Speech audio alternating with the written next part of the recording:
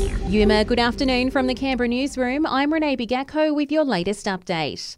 Federal MP Andrew Gee has quit the Nationals, refusing to toe the party line on the Indigenous voice to Parliament.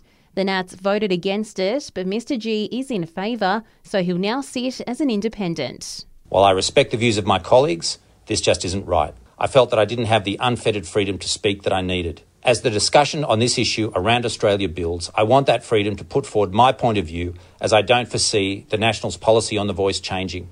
A 38-year-old man has copped several charges after he was clocked at 100 k's on a modified e-scooter on the Majura Parkway while high on meth this morning.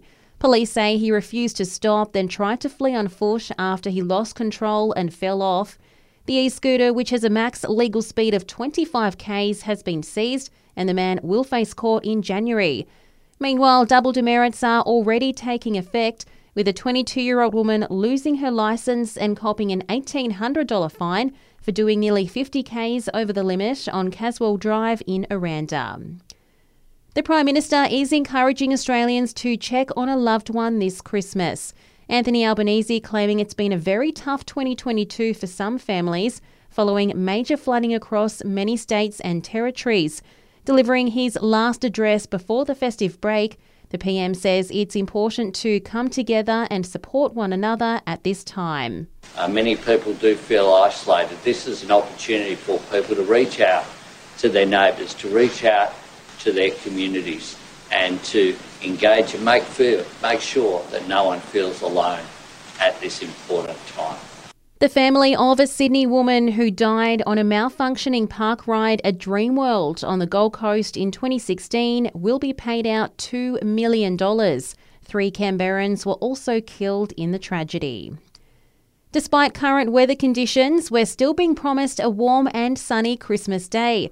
The Bureau of Meteorology says a trough is currently making its way through the territory, but should slowly clear up today and tomorrow. The cloud that's around today is slowly moving off to the northeast, and so we are expecting that we'll sort of transition into pretty sunny weather, and that's going to mean that we will start to get a bit more heat through the region. Meteorologist Helen Kirkup there.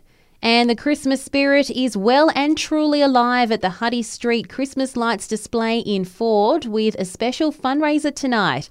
It follows a rocky week after a bunch of decorations were stolen and damaged, but organiser Phil Pisano says it's full steam ahead tonight. From 6 p.m, we're having a sausage sizzle and soft drinks available for sale. It's all in aid of attempting to raise $5,000 for kids in care, ACT.